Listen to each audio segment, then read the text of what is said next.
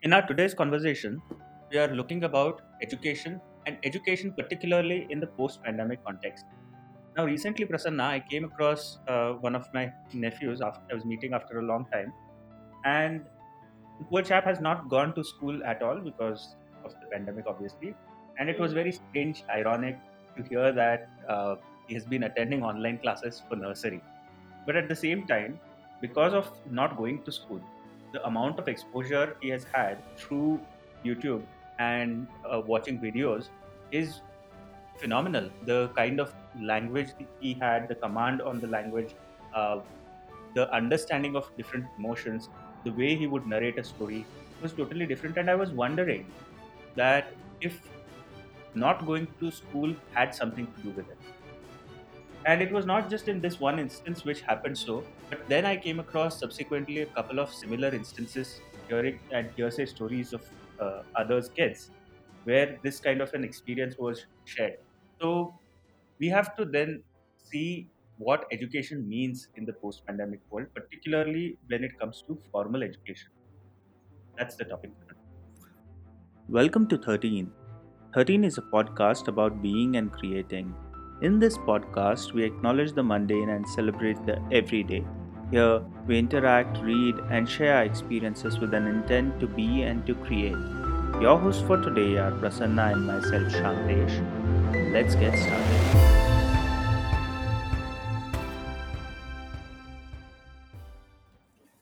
So I agree with you, Shantish. I have been observing the same thing, especially for some of the topics which are related to, say, for example, science or technology. Or, the things are way beyond. In fact, not just the good old school system which is struggling with this, but even the so-called edutech organizations or edutech companies, for example, who are having huge investments and they claim to be very techno savvy and bring the best of best. I can tell you that, and I registered to one of them for my elder son, and they do a fantastic job with the follow-ups, the service, all those things are perfectly fine.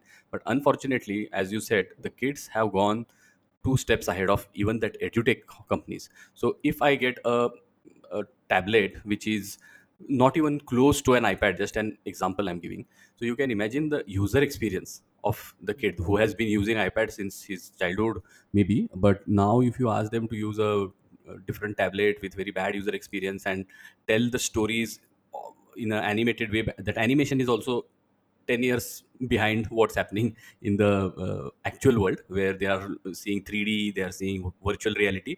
So my point is, the school system, they are in the textbook era. The ed tech companies have moved to tablets and animation, but all of them together are still decades back. So Because they're that's, still I think, teaching from the textbook.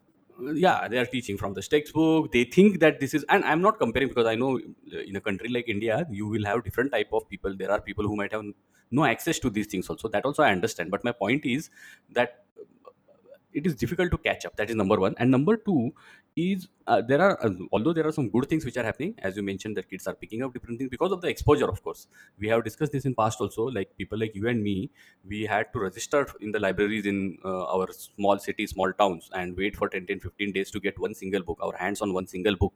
And now it is like, what, you can type any topic you want and you get into the details in whatever way you want, like full details, anthropologically, socially, analytically, actionably, everything is possible in on a given topic in today's world. So it's a huge difference. From that scarcity to the overabundance of knowledge is a Hmm. different thing. The one thing which I clearly see missing is the social aspect of it.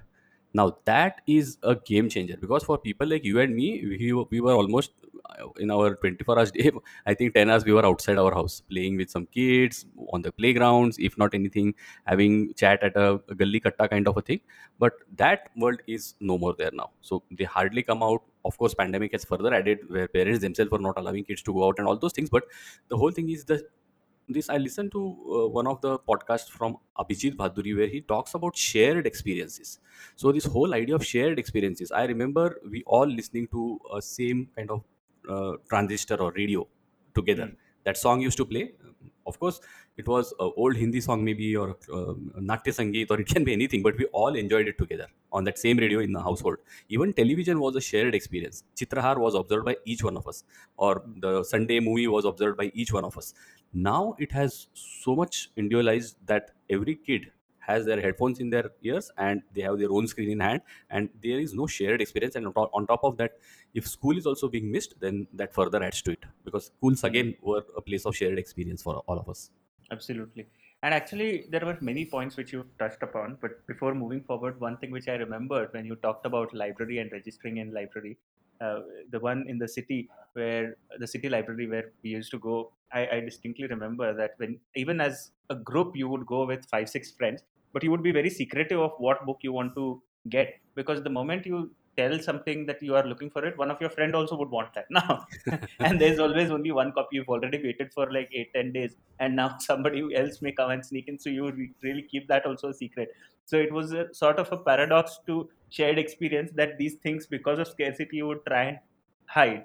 But coming back to the topic, you were talking about your own son's experience, and he's not comfortable using the edutech provided tablet, and instead iPad feels faster. And at one point I felt that it's probably because he's privileged, he has the access to these devices. But then the discussion is not about whether you're privileged or not, but what education, the way the edtech companies or the schooling particularly uh, are being dealt, is actually kind of pulling them behind, because these other tools are demonstrating how they can actually surpass these ways of learning.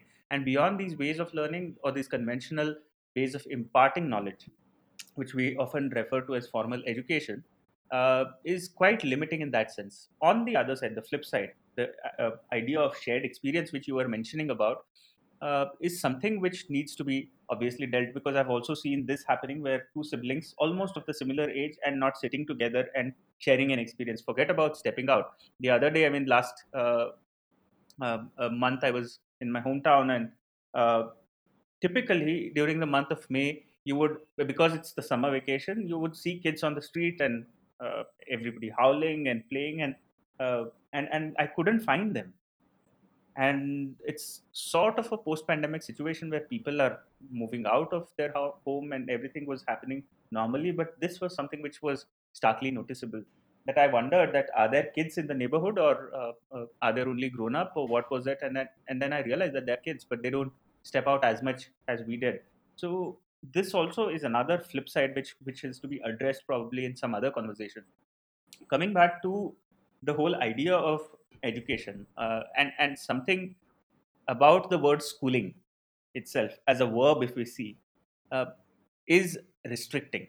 It's about, one is about disciplining, one is about bringing order, but then everybody learns at the same pace. Everybody shares the same space, and therefore it becomes a little bit limiting in that sense about what one should be learning. And in that regards, then you have to wonder that when you have access to information, is information equivalent to education, needs to be questioned.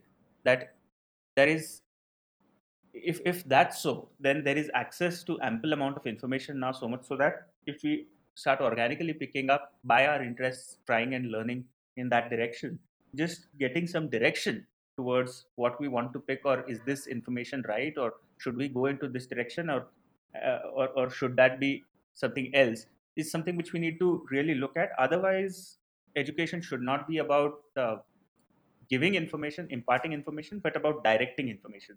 So that's something which has to be fundamentally looked at.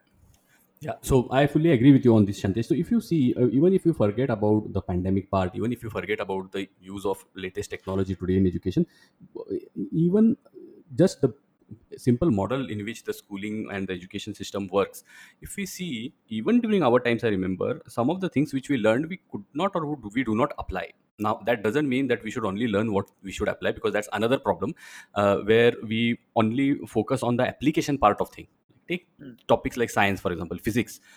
To be very honest, I have done my 10th standard. I have completed my education first 2 years in science, then moved into engineering, which is more of an application of science and all that thing. But I know very few students from my classrooms and my school and college who could go to the first principles to see how systems work, or how these theorems or formulas or rules or whatever you call laws of thermodynamics, etc. What is the first, how it starts from and where it goes, and how the whole from first principles, as we say. I don't know, very few people could go to that level. Most of the people were there to memorize those laws so that they can put it in the exams, during the exams, and get whatever number of marks they want. And now if you see, the funny part of the education system is, it will incentivize you for finding shortcuts so that you can Hmm. do it faster than other students, so that you can get 1 or 2 marks more than the people who are besides you, so that you get admission in a good college. So the whole hacking of And education system. once you get the admission, you can conveniently forget Yeah, yeah, everything else. absolutely. Then you don't have to remember. The day you get your admission, you are done with that. So you should enjoy, you should party, and then whatever you have learned, you can absolutely correct. You can completely forget. And the people who are doing this are incentivized for finding these hacks in education system.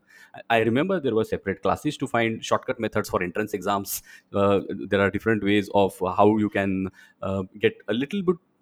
You do a little extra on what is required to get some extra marks. So the whole idea was to get that number or ranking which will help you enter into a good college, again to do the same thing. Hmm. Hmm. This idea or this mindset of measuring your intelligence by how quickly you solve a problem is itself problematic, because there are ways in which each problems are to be dealt. Not everybody needs to be aware of the same problem. And coming back to where I was dropping the conversation of directing our information rather than imparting information, if you look at that aspect from yet another angle, where uh, how the once we have access to information, it's no longer now about knowing things, because knowing can happen anywhere. So it's not about now what one should know, or constantly the stride for knowing has to be looked at. Directing education is not no longer about then which information you should gather, because information is cheap. It's about what you make of the information needs to be directed for. And in that regards, in that context, we have to look at how education has been. So, going a step into a different direction, there are two forms of learning, as you would also be aware of. One is informational learning, one is transformational learning. Now, the informational learning is, like you said, physics, or for me, it is trigonometry. The day it is completed, it's thrown out of the window because I don't need it anymore. And somehow I've managed and passed to get admission into my area of field, because it had nothing to do with my field, but I had to get a clearance from there to get into architecture. So that was informational learning. The pattern with informational learning is that you get the information whenever it is of use, you use it. Once it is of no longer of use, you forget it. Whereas transformational learning is something where it transforms you with that ability. For example, cycling or swimming, that you jump into water after 10 years and you instinctively know how to swim. You, even if you want to forget, you cannot forget, because it has transformed you with that ability. You cannot go back, you cannot undo. And that becomes so important. So education from informational needs to become transformational, and to become transformational, it is no longer about imparting information. It is not even about directing information. You don't channelize kids into go into this direction, find information, come back. It is about what you make of information. The moment we are able to teach kids what they can make of information and allow them to find their own information, whether it is relevant, not relevant, let them decide, it could become an extremely powerful tool. And coming to our first point of shared experience, if this direction is brought along with the idea of shared experience, where instead of saying kids, disciplining kids by asking them not to talk in the class, allow them to converse and have as much exchange as possible, it actually can be a big game changer, which probably the edtech companies, the schools, the institutions, and even the best of the universities need to realize. And the sooner they realize, the better it is for the future of these kids. Absolutely. And I think in addition to that, Shantesh, I just want to add 1 or 2 more points on the social aspect of learning, as you said. It kind of broadens the view, because if I only go by experiential or transformational learning, there is one risk of me considering whatever I experience as the reality. which Mm. might not always be true. And that's where this whole aspect of taking inputs from different people, different circumstances, and different you can say contexts is important, because that's another catch, that can become a trap, because then I assume that this is the way things happen. Like, for example, we keep talking about this experience of library, so both you and I both have experienced that, so we have that view.